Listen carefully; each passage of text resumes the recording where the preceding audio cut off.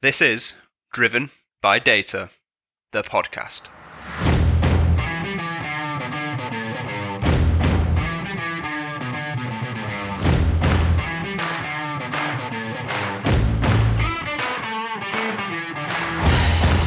Welcome back to another season of Driven by Data, the podcast. Powered by Ambition Group and hosted by me, Kyle Winterbottom. We are delighted to bring you Season 4 of Driven by Data, the podcast, and our aim remains exactly the same, to bring you some of the most respected and recognised thought leadership figures from the world of data analytics to share their knowledge, ideas, use cases and insights across how they've tackled some of the industry's most trending topics and challenges. All that's left to say is sit back, relax and enjoy this episode.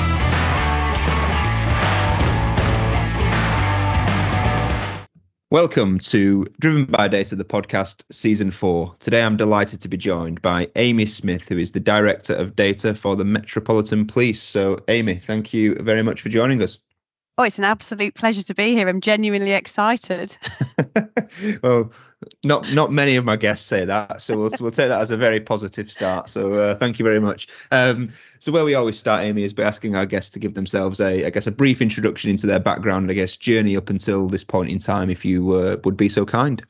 Yeah, and I'm sorry if it sounds a bit of a life story, but so I'm originally from Nottingham, and all I really wanted to do was continue my season ticket and watch Nottingham Forest endlessly in and out and become an actress. But my dad had other ideas and said that I needed to get a real job. So I studied criminology at university, and I really got a bug for looking at trying to understand offenders, trying to understand offending. And as a result, I joined the Metropolitan Police Service 22 years ago. I can't believe it, but 22 years ago as an intelligence analyst.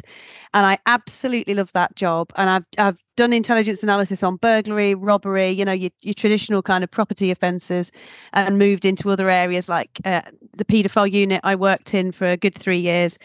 And eventually found myself going up the line management chain and managing how intelligence analysis works. And that kind of peaked when I was one of the first members of police staff to actually do a cop's job, if that makes sense, running covert intelligence feeds. And my job was to stand up and manage a team that would use covert feeds of data and analysis drawn from our covert human intelligence sources, our lawful interception, basically wiretapping, for want of a better word, undercover officers and the like. And that was an amazing job and really showed me how, to be honest, more high-end, serious organised crime groups really work. And by gosh, they're good with data.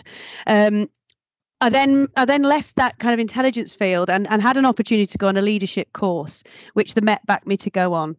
When I came off that course, it sounds awful to say, but they didn't really know what to do with me. So they developed me to this particular sort of director level, but they didn't really have a job for me.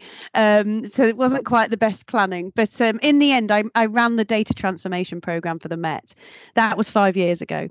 After 3 years of really fighting very hard for some investment, I managed to stand up the data office to get the design delivered. I'm now the director of that data office, and it has expanded and gone from strength to strength. Because I haven't got enough to do, I decided to also volunteer to kind of chair the National Police Data Board, the first of its kind, which is basically trying to do the same thing, but coalesce 43 independent data controllerships to try and do things once and well. And I've got an amazing group of volunteers who help me do that from across policing. So I'm pretty busy, but that's my essential journey. I want to be an actress and I still haven't started. Or maybe you have and you've just not realised yet. Maybe I'm just very dramatic. Yeah. Maybe it's just one big BBC iPlayer documentary that you're living out. Sounds pretty cool to me.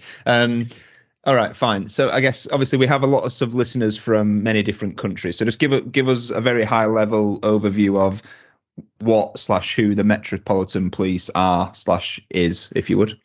So all around the world, the Metropolitan Police Service is better known as Scotland Yard.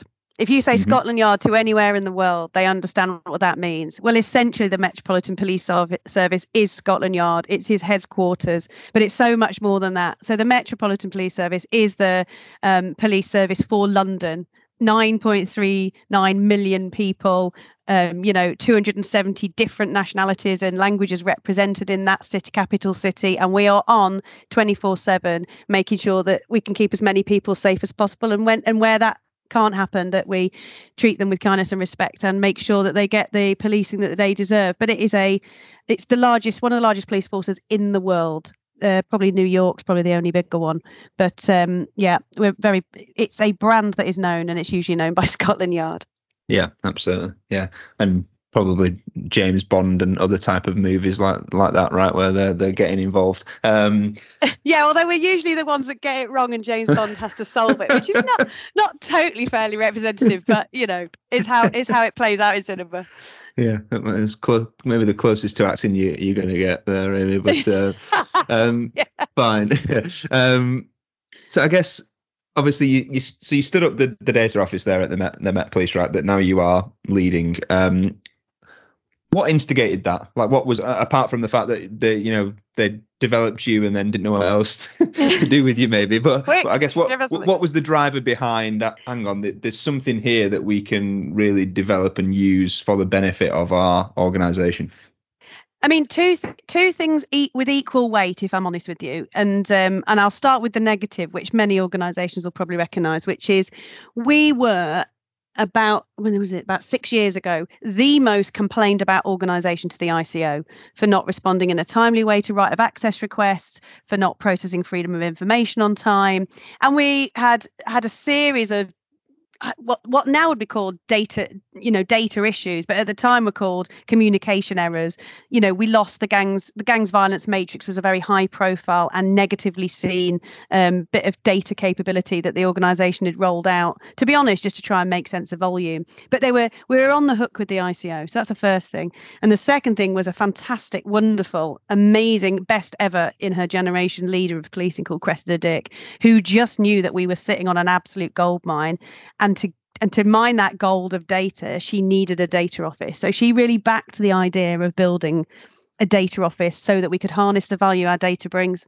Yeah, that's really interesting. I always find it fascinating when there's stories like that where there is someone influential that puts their name to it and says, yeah, this is the future, right? Which kind of paves the way for, obviously not easy, but makes it easier. I guess there'd have probably been a lot more resistance if you didn't have that sponsor, right? Oh, totally. I mean, investment is linked to your highest leadership level, right? So that's helpful for me. That was helpful for me, and will be helpful for others. Yeah, absolutely.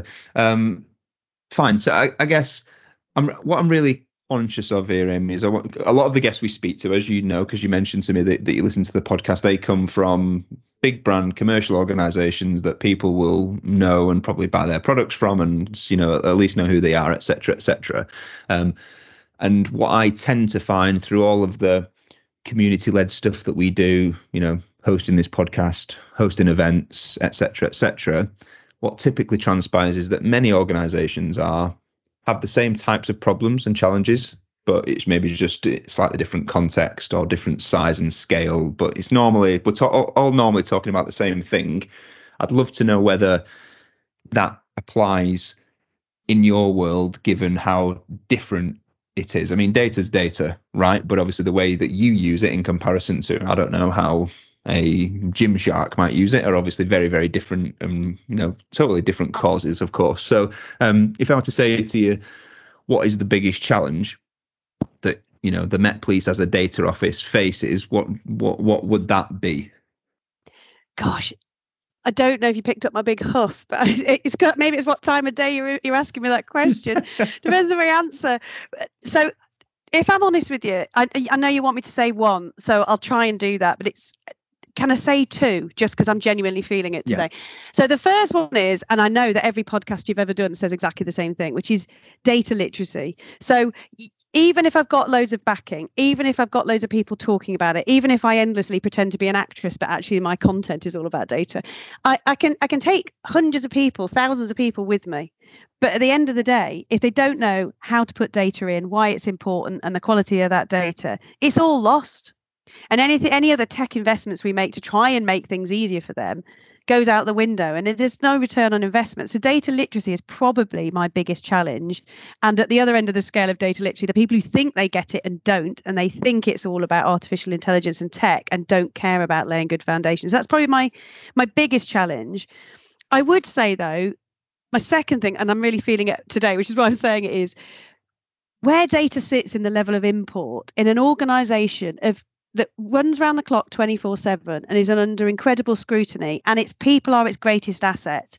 And every organization says that because it's the right, sets the right tone. But in this case, it is. The data does not turn up at 3 o'clock in the morning and have a roll around outside the pub. The data does not turn up and go hands-on for a domestic violence victim and try to get them into the right sort of support services. The data helps that, but if we don't have cops who do that well, the whole of our foundations fall down. And trying to say, can you invest in me and not more of those, is a really hard sell. A really hard sell. Yeah. I mean, and when you put it like that, that makes perfect sense, right? Because it's, I guess, success is often viewed then of the ability of the people that you hire, and data is something that maybe fuels them to be better at what they do. Exactly. Okay. And that's where data storytelling and trying to connect what we do to the front line and front line delivery is kind of I've gone round the loop of doing that wrong, and now I'm in the loop of trying to get that right. But yeah, it's hard. That's the hardest, just how data is perceived as a profession. Yeah. And that's interesting. And I mean, there's a lot of talk, right, about the implications of working for a legacy organization. And again, in a commercial world, I think we all have a good understanding and grasp of what some of those challenges are. I guess, how has data and analytics historically been used and perceived to be used within the world of policing? So I find this fascinating, and this is to be honest, the content of most of my talks to cops now. But really, we've never not used data and analysis. And the reason I say that is because when the police was set up in 1829 by Robert Peel, one of the Peelian principles is that the success of the police should be measured by the absence of crime. And what that means is right from the start, we were having to collect what we were doing, how much of it we were doing, and whether it was successful. So performance data, essentially. And then as science kind of came on board and you've got fingerprinting and DNA, you're starting to get into the realms of how the analysis of that type of data, your biometric data and your fingerprinting, how that solved, it cracked open so many cases once that technique and skill was applied and the professionals who do it. And then after that, you've got intelligence, which is something that at the moment I think is where policing really coalesces its understanding of data and analytics, which is essentially who's doing what, where are they doing it, when are they doing it, why are they doing it, how are they doing it, and how do we stop them? And largely that's an intelligence function. I actually think where we're going is much more about actually, and how can we get data and machine learning to really tell us things we didn't already know and where we should already be. And that's the exciting thing. But to try and link people back to, we've always done this, guys. We just called it evidence or forensics or intelligence. And once you get them past that, they sort of see that data is not particularly new and is part of their DNA themselves. But it's taken me a long time to work that out and sell it to them. But that's kind of, we've always done it. We've always done it. How fast I find that so fascinating, because you hear people stand up on stage, right, or come on podcasts like this, and they talk about evidence-based decision making, right, and all of your data historically has been used as evidence, which is really interesting. The challenging thing about it, though, Kyle, is that because it's evidence, and evidence is something cops understand, and also it's really part of the court process. So what you disclose, what you don't disclose, how that works. The whole of policing is driven by where we're trying to end up, which is send the baddies to prison, for want of a better word. But evidence is something you keep under wraps. You don't show your hand on your evidence. You don't want to give the criminals the tip off that you might be proactively targeting them. But data now is the doorway to transparency, and trying to get people to get out of that evidence need to know mindset into, we should share it. What can it tell our partners? If we gave it to NHS, what could they do with it? If local authorities had a look at it? And that's where we are right now. We're at that sea change of going from an evidence-based mindset we need that to be kept, but not the evidence need to know mindset. Does that make sense? Yeah, absolute sense. Yeah. Makes perfect sense. Talk us through the journey then. So obviously you've been in that role now, what, 5 years? Have I got that right? Yeah. Well, 4 years as director of data and I know this because the data office was born in September 2019 and my son was born in September 2019, but my son only took 9 months to gestate and it took me 3 years to get the data office through the business case process. But yeah, so it's 4 years. Yeah, fair enough. So I guess talk us through. You've spoken there at a high level on the direction you're trying to travel in, but talk us through that journey and I guess the things that you uncovered, the things that you've had to tackle, and I guess how things are now different to maybe what they were at that point in time when the data office was born, for want of a better phrase. I'm interrupting today's episode to bring you a quick message from one of our latest podcast sponsors, Cambridge Spark. I've been doing a bit of work in collaboration with Cambridge Spark over the last several months, and I feel that their message needs to be heard, and ultimately I feel it complements what we do here at Ambition Group very well. Did you know that according to Boston Consulting Group, only 1 in 4 organisations have the expertise they need for successful digital transformation?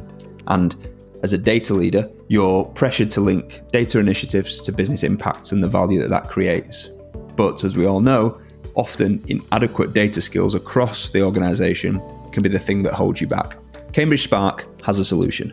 Through government-funded apprenticeships, they help organisations like yours to build data talent without the risks and costs of hiring. Blending online learning with on-the-job work, your team gains the technical skills that they need, Python, machine learning, etc., alongside the business abilities like data storytelling. Apprentices approach projects with specific outcomes in mind. Their learning spreads to democratise data usage across your organisation and drive efficiencies. The outcome, a workforce and culture empowered by data to achieve more. If you're ready to equip your team with the data skills needed to accomplish your goals, visit cambridgespark.com/driven to learn more about upskilling through free apprenticeships. That's cambridgespark.com/driven. Cambridge Spark, digital skills for workforce transformation. Yeah, so when it was, I've started talking about birthing because it's giving me traumatic flashbacks. But when the data office became into being, it was kind of built from 2 precursor units, and we added some fluff around the edges. And it was built from the data protection office and the performance analysis unit, 2 functions that had never come together whatsoever. But I was grabbing hold of whatever I could to start to build the data capabilities. We didn't know what data we'd got. We didn't know where it was. We'd got no governance over any of it. And we were pumping out dashboards at a rate of knots, because everyone wanted to get performance and everyone wanted their own version of performance. Literally, people were using our dashboards to fight against our other dashboards. It was just a complete mess. And I trying to get people to understand that data wasn't about performance. It was about so much more than that. Was really hard. But it took me a long time to convince people to keep investing in it, because what they saw was the more the data office looked, the more problems we found. So once you start to calculate how many data assets have you got, what's the quality of them, who's using them, do we have any controls whatsoever, that comes with risk or issues really, but comes with a need to mitigate and largely a need to make some difficult decisions. So if we've never deleted anything since 1829, and that's not the truth, but it might sometimes feels like it, we're going to have to do something about getting rid of the data we shouldn't be holding. And that feels in an organisation or a career, the policing is a career where, from police officers anyway, they don't stay in post very long. 2 or 3 years and they go up, or 2 or 3 years they move across. So no one's got a long-term time horizon. And police and crime commissioners don't have a long-term time horizon because they're elected. So trying to get people to do something about legacy is hard. So constantly talking about legacy meant that people didn't want to give me money to build the engineering and science capability. And to be honest, that took me a lot longer than I expected, because the police want to do things with data science, but I had to prove some value. So the way I did that, to be honest, in short, was I hired some consultants in to come and sit alongside our people who got the engineering and the science skills that we'd only got in small part, and then start to show the value of that on specific things like doing an operational review, looking at whether when we deployed resources to a particular crime issue, did it actually make a difference or not? And I had some really, to be honest, crusty cops who were very senior, who I got to front that to board. And that, to be honest, was a turning point when I realized I'm not in the data fight on my own. I need to use people from the business to talk the stories.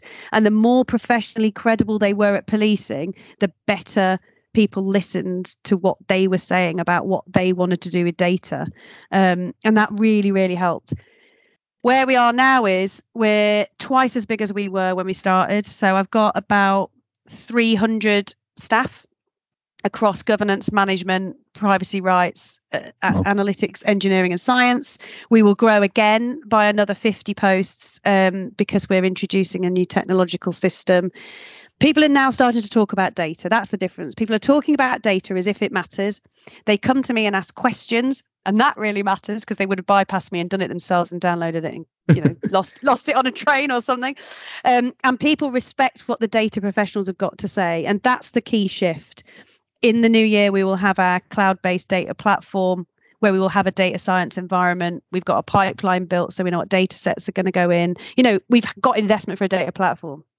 I didn't get that the first time round 5 years ago. People didn't get the point of it. Sorry, I've waffled on there. You're going to have to cut that down, aren't you? But there's so much that's changed for the better. Not at all. It's all very insightful and interesting stuff. What was the change then what was the thing that is underpinning the change in, I guess, appetite and behavior and attitude towards, okay, this is something we should be taking seriously, and it's not just a, backward looking metric of did we respond quickly enough, or can that be used as evidence? Like what's been the driver for that change? So ironically, I don't know how closely everyone follows the headlines, but Cressida Dick didn't stay in office as long as she was expecting to. And we got a brand new commissioner, and he was even more into data and its use, precision data policing, essentially, than ever before. And his arrival, Mark Rowley, his arrival and talking about that meant that his whole top team started talking about it in a kind of bid to sort of get behind him and his strategy. That definitely helped. To be honest, by this point, I think we'd really started to get some advocates in the business who were also on it, rather than challenging everything we did, sort of more talking about where we were going and what we were doing. And we almost got a second wave of leaders. Like I say, that 2 or 3 years on, a whole cycle has gone through. But we've now got people who've been trained in this and understand it a bit more than the last lot. Yeah, that's really, really interesting. So I guess opportunity wise, then, what does the future look like? Because I guess you're an organization that has used data, all probably unbeknownst to them. They just don't call it data, right? But they use it to, as you put, kind of catch the baddies and solve crimes, and it's evidence that happens after the fact, right? Whereas I guess what you're trying to get to is how do we create an environment where data allows us to stop things from happening before they happen, right? Which obviously is the best of all worlds as far as policing goes, I'm sure. Yeah, and takes us back to that Pelian principle, the absence of crime, right? So to me, the opportunities are on 3 levels, and some present greater opportunities than others. So there's kind of an organizational level, an operational level, and then an individual level. And when I say a level, I mean of decision making. So we've focused as an organization since 1829 on operational decision making. And that I think we're very good at that. What have we got? What do we know? How will it work for prevention purposes, or like I say, responding to a trend in a rise in burglary or violence on the streets of London or gang warfare. And we'll continue to do that. And we'll probably just do that better and faster. And we'll probably get ourselves to a place where the digital capability means we can be more successful and process larger data sets quickly. Communications data is our biggest problem and opportunity in that space. But organizationally, I think our opportunity to truly understand demand and supply, linking up data sets we already hold that says, what's the demand coming in? Have we got officers and staff with the right skills? Are they in the right place? And how do we know? And how dynamic can we make that? The opportunity is huge, because if we can do that well, we can have conversations with the public about where we're effective and where we're not. Because at the moment, we're run by media headlines, as I'm sure you've seen endlessly every time you open a newspaper or read a news app. But But we need to start using organisational decision making, and I think only data can do that for us. I think that's really important. I think individual decision making is where we could really change the face of policing. So what everyone at the moment is obsessed with what data and kit we put on a cop, right? So body-worn video has fundamentally changed how policing works for the better, right? We've got evidence of stuff happening, and we can prosecute in domestic abuse cases in a place where usually a woman would not want to later after the effect, but we can still target an offender. But to me, it's about what can we push to a cop.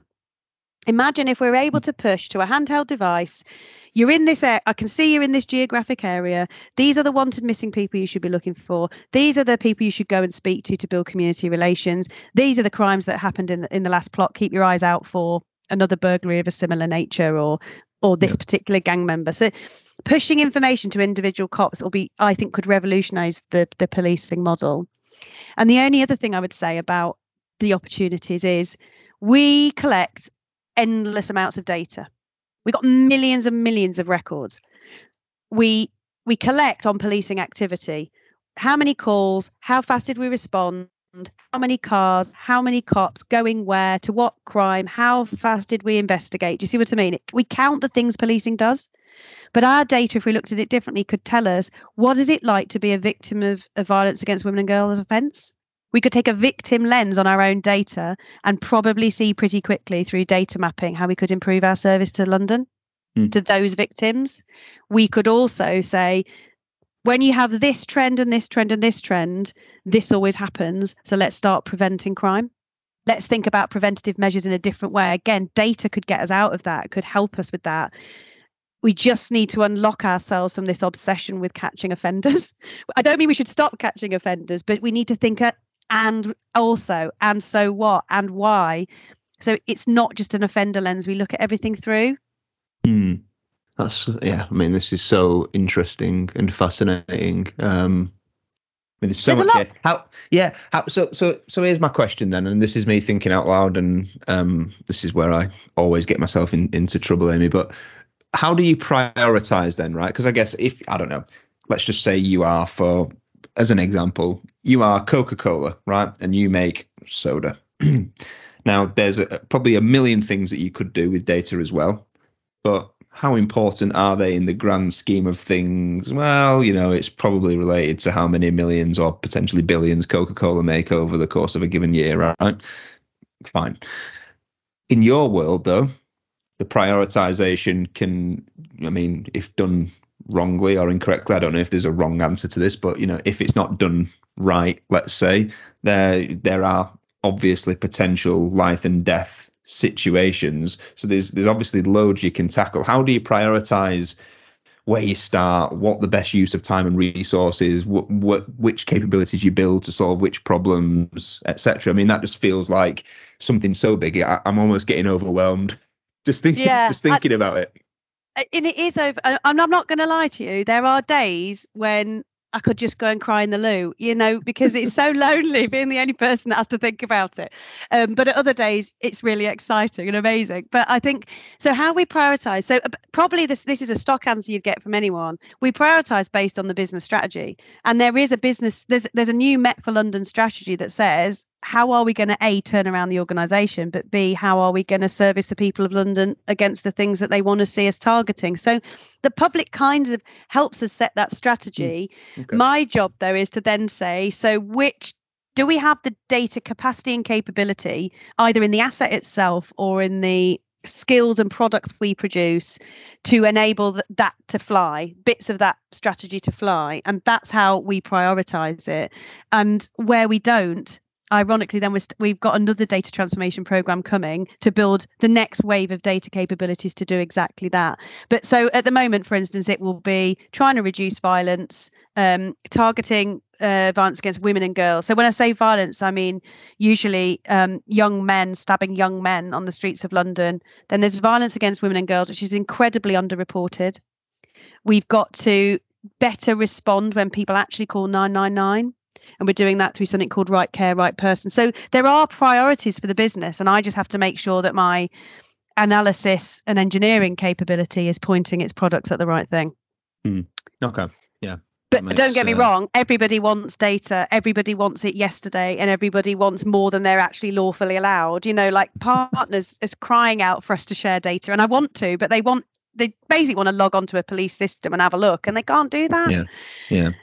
I mean, it's really, even from a business or organizational strategy level, I mean, even that seems just so large, right? Because how do you choose what the right answer is there, into when there's all of this crime going on, all this potential crime, and, it's like you've almost got to pick the lesser of two evils. It kind of feels like a little bit. Yeah, totally. And I'm sure I'm making mistakes even now as I speak about what I should have been targeting with data, and I'm not. But I just there's so much to do. I can't, shooting fish in a barrel a little bit, but I just haven't got enough capacity to do everything that they all want me to do. And the teams do a cracking job to try and keep up with me and them and the demand. Yeah, absolutely. So let's jump in. So I guess we're kind of creeping into the realms here of, I guess, what the Met Police as an organisation constitutes to be valuable, or what things are more valuable than other things, I guess, in some way, shape, or form. Now, obviously, we talk on this podcast a lot about the importance of delivering value in quotation marks, and obviously value is often in the eyes of the beholder, and it's very contextual to that organisation, and it means different things to different people, etc. But I guess how they define it as success, or whether value is realized or not, how do you go about that in the context of your environment? Because I guess, again, in a commercial organization, normally everything is driven towards some kind of metric, which usually relates back to some kind of business performance, which normally relates back to top or bottom line, or not getting fined, so mitigating risk. And typically that's kind of it, right? But obviously in your world, value is very different. And I mean, I've had the chief data officer of West Point Academy on, right, from the US Armed Forces, and I kind of asked him the same question to say, when sometimes it's literally a matter of life or death, how much investment is enough investment to warrant what return, again, in quotation marks? How do you define value in the police force? And I guess how do you think that will change over time? Just a quick one. I'm interrupting today's episode to let you know about our TACT assessment. Our TACT assessment was designed and created to allow you to benchmark yourself against other organisations in your effectiveness in hiring data and analytics talent in today's market. Effectively, we cover three key areas: the internal perception of data analytics within inside your organisation, the external perception of your data and analytics brand in the current talent landscape, and the third component is your organisation's operational effectiveness, which covers things like time to hire, the recruitment process itself, remuneration, location, etc., etc. Them three components are effectively what allow you to understand how effective you can be in attracting and retaining the best data and analytics talent. And the best part, we do all of that for free and put it in a nice, shiny brochure for you. I don't want to bore you with the details, so if you're interested in learning more, navigate yourself towards www.orbisongroup.com/talent-advisory. Yeah, I believe in hope so. The reason I say that, sorry, I'm being flippant. The reason I say that is because at the moment, I don't think policing, and this is not just about the Met, this is about the sector of law enforcement. I don't think we have really connected the word value with data. And we absolutely have everybody gets up every day and has a really important core mission. We understand why we've got out of bed and what we've come to do. And that is really easy to attach yourself to. But I don't think people outside of the data space in policing really understand why data is a valuable asset and how it can unlock more of the value that they get out of bed for every day. And my mission is to change that. And I know you've had him on here and he won't mind me. If he doesn't listen, I will kill him. But Davin Crowley-Sweet, to me, is miles ahead in his thinking and his delivery on this in the public sector. And if I can do even half of what he's done before I retire in about 50 years' time, and achieved what he's achieved in national highways around an organisation being able to value the economic impact of the data it holds, then I will die a happy woman. And the reason I say that's important is at the moment, the way policing funding works, the way any funding works in a public body, is it's usually on a year by year basis. You can't do any long-term planning for anything, but particularly not in the data space. I think policing has something unique to offer UK PLC, but I don't think we're able to articulate it. So one of the things I'd like to move towards is policing really understands the value of the data it holds and its unique place it has in keeping the public safe.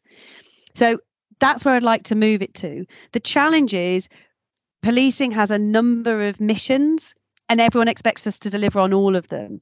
So which data is valuable to maintaining, or let's be honest right now, improving confidence in policing? We need to answer that question. Then we need to make sure it's high grade and used well and is accessible to the people that need it. But confidence in your territorial policing, Mrs. Miggins's local area versus protecting us all from terrorists, the confidence levels are different and the expectation of what we do with data is different. The value of data to the perception of crime is different again. People don't want to be scared. They don't want to be able to walk down the street or go home or go to school or go somewhere or even in a police station. Let's be honest right now, looking at the headlines, people don't want to be frightened. So what data really matters is valuable to helping us reduce the perception of crime and the fear of crime. What data really matters for delivering a compassionate service. So when you are a victim of crime, are you treated nice, with respect and kind? Did we spend enough time with you? Did we really understand what happens? Did we talk you through the process? What data tells us that? Because if people won't call us for help if they don't think they're going to get the help that they need. So being compassionate is another part of value. Sharing information with our partners, that's considered value. What do we hold that they need that they can't get unless we share it? That's another facet to value. And the final one is, how do you turn around broken relationships with communities in London, and particularly the Black community? How do we do that if at the same time we're trying to deploy AI and data science capabilities and machine learning on data that we know is biased? We don't collect a nice, bell curve of data because crime is not equally distributed and the people who call police aren't equally distributed because there isn't the same level of confidence in all communities and they don't all experience crime in the same way. So really thinking through the ethics of what capabilities we deploy and when, even if we can, is just as important. So sorry, I've done a long-winded answer, but it's not as simple as going, our data is if we lost our data, it'd cost us £60 million. There is that element, which like any other organisation, but if we lost our data, reputation, public safety, the safety of our officers and staff, it's too frightening to consider. And look at what happened in PSNI when they lost, they breached their own data on their own officers' names and, frightening.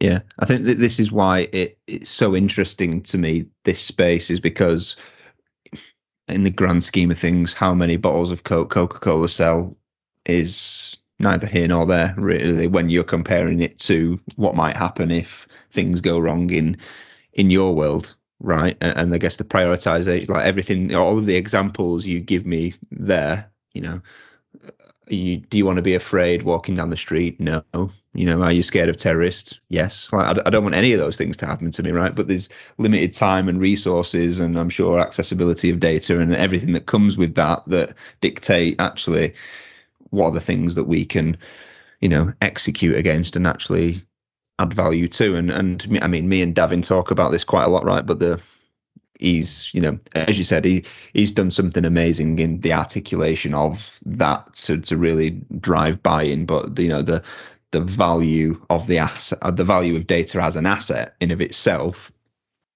is something that most businesses just, even big commercial businesses, right? They're just not on that train of thought yet. And I know Davin constantly, I'm sure he won't mind me saying, always banging on about it. Yeah, he won't mind me, saying that he's constantly complaining about how people are, getting confusing value and benefits, right? And all of that type of stuff, which is really interesting.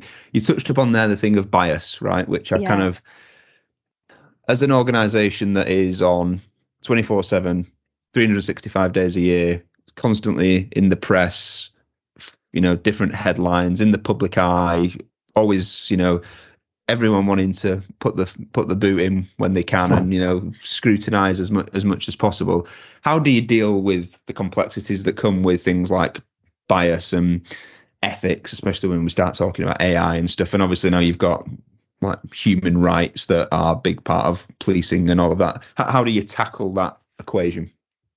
So mainly it's about making sure I personally, but also the organisation is well positioned in terms of right at the top, in terms of influencing policy setting in the Home Office, legislative changes. So DPDI bill comes in the new, well, whenever it's going to come in, it's supposed to be coming in the new year.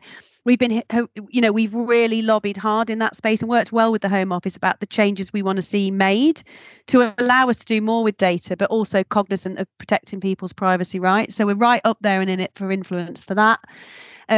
At a more local level, so within the service, we have an external ethics committee that we take our kind of new contentious ideas to say, is this a go or not? And we get some, constructive and quite firm feedback from there.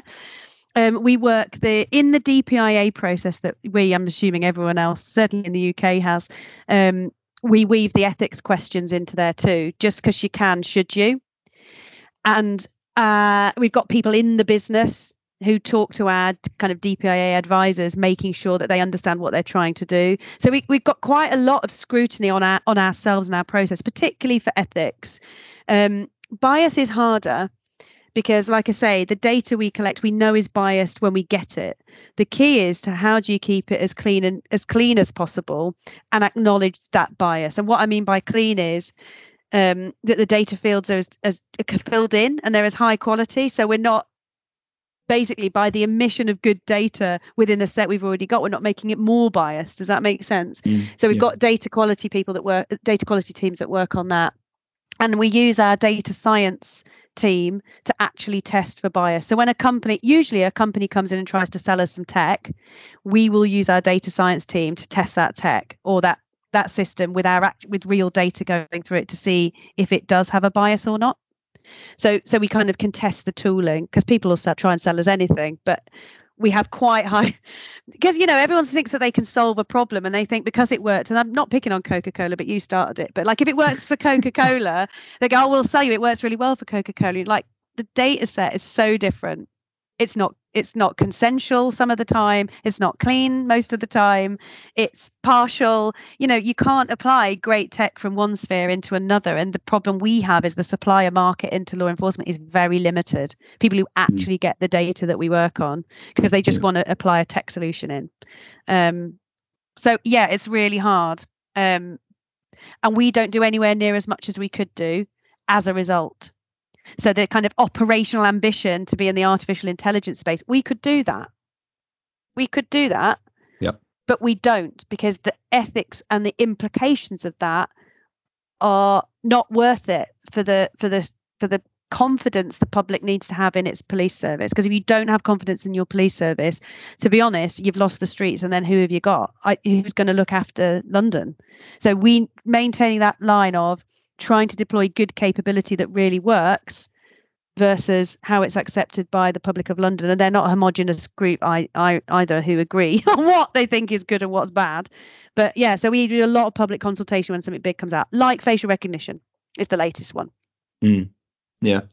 What last question then, conscious of time, Aimee, but where's the line on this stuff, right? So if you're just very high level hypothetical, if you're going to be driving a data capability that says, right, what we're trying to do here is get to a point where we're thinking about prevention rather than, solving the crime after it's happened and to lock the baddies up again. But where's that line ethically between you knowing that the baddie's a baddie and he's probably going to do something bad, and fixing that, doing something with the data to help you prevent something that might happen? Like where is that line ethically on that? That seems like such a difficult equation. It is, and I think the honest answer is I don't think policing should make that decision alone because of what we know about our data sets. And the reality is, because I think we could now look at our data sets and make a pretty good stab about who's probably going to go on and continue to offend. We could probably make a pretty good stab about who's on the up and coming. But we need to, if we're going to carry on down the road of looking at individuals, because we could also say who's going to be a repeat victim, right, in the next 3 months. But the ethics of that, I think, are something we don't want to cross a line on. However, if you say, would the public vote for a government where if we joined our data sets together from education through social services and policing and beyond into the prison system, if you joined those up, I think you'd have a better foundation for using prediction. You'd have a better foundation and rationale for forecasting what's going to happen next about individuals. I'm not sure the appetite is there for the public, albeit if I said, do you want us to do that to find terrorists? Everyone would say yes. So it's not a linear question in that sense, but I think to be on safer ground, we need to do it across the public sector and across the right kind of data sets and services. I think the different way to look at it to not cross the line is saying, is there something we can do with geospatial analysis about risk in areas, about safer spaces? Is there something we can do, like I said before, about looking at what things are like from a victim's perspective and improving our services? Rather than preventing, we're giving a better service when it happens. Because unless we're doing prevention on areas or crime trends, you get back into the individual space, and it's the ethics on individuals that worries me. Because what I don't want to do is every time we run an algorithm, it says it's young black men in London. And that's not the right answer. It's two-dimensional. We need to understand what's going on in different parts of London for different communities in different ways and different crime types. And that I can't even draw the axes for that because it's multifaceted, isn't it? But that's where we will get to. We will have to have that conversation. I'd rather have the conversation to the public. Would you expect us to link up our data? Would you expect us to put your information in right when you come to us at the worst point in your life? Would you expect us to record your phone number so we can call you back? Would you like to have a service where you can report online and track your crime? These are things that matter.